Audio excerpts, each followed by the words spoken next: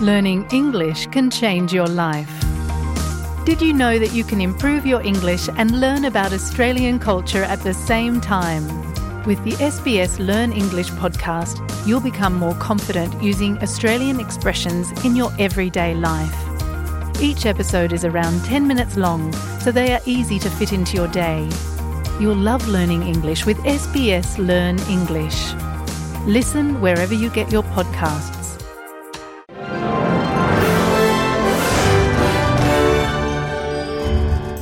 This is SBS News in Easy English. I'm Peggy Giacomellos. Two 13-year-olds have handed themselves into police following a fire that broke out and destroyed a building in Sydney CBD. The New South Wales Police Force Arson Squad are leading an investigation into the fire amid concerns of the 7-storey building could still collapse. Witness to the fire that tore through 2 buildings in Surrey Hills on Thursday afternoon says they saw a group of high school students running from the building. New South Wales Acting Assistant Commissioner for the Central Metropolitan Region, Paul Dunstan, says they're waiting for more people to come forward before they release more details. I can confirm that last night 2 young people handed themselves in at 2 separate police stations in the late hours of last night.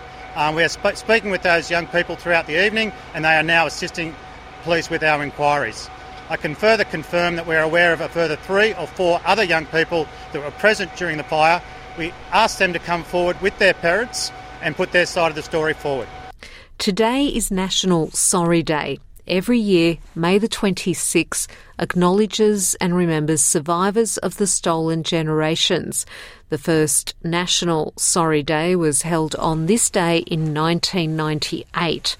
The report resulted from a government inquiry into past policies which caused children to be forcibly removed from their families and communities. Link Up Chairman Uncle Kenneth Murphy says it's always a sad day. People don't understand that, they think, oh yeah, we treat the Aboriginals good, we do this, we do that, but they don't understand what happened before. A lot of these girls are taken away from their mothers and fathers and family, and there's a lot of sorrow there. The suspect in a shooting and stabbing incident that left 3 people killed in central Japan has been arrested. The man had been hiding inside a building with a rifle and knife after killing a woman and 2 police officers in Nagano Prefecture. A witness told public broadcaster NHK a woman fell while being chased by the suspect, who then stabbed her with a knife and shot at 2 police officers as they arrived at the scene in Nakano City. The 3 were taken to a nearby hospital where the woman and 2 police officers were later pronounced dead. Police described the suspect as wearing a camouflage outfit, a hat, a mask and sunglasses. Cold weather is set to sweep through the east coast of Australia today. A forecast of rain, damaging winds, low temperatures and even snow is expected to hit large parts of the southeast. Dropping temperatures will also continue for Sydney, Melbourne and Hobart, while heavy rain is expected for Adelaide this weekend. In sport, Sam Kerr could be receiving yet another award. The Matildas captain was recently awarded England's Football Writers Association's Footballer of the Year trophy for the 2nd consecutive season.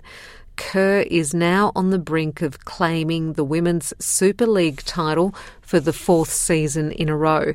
But first, she and fellow Chelsea teammates will need to face Reading in Saturday's match to secure the title. And that's SBS News in Easy English.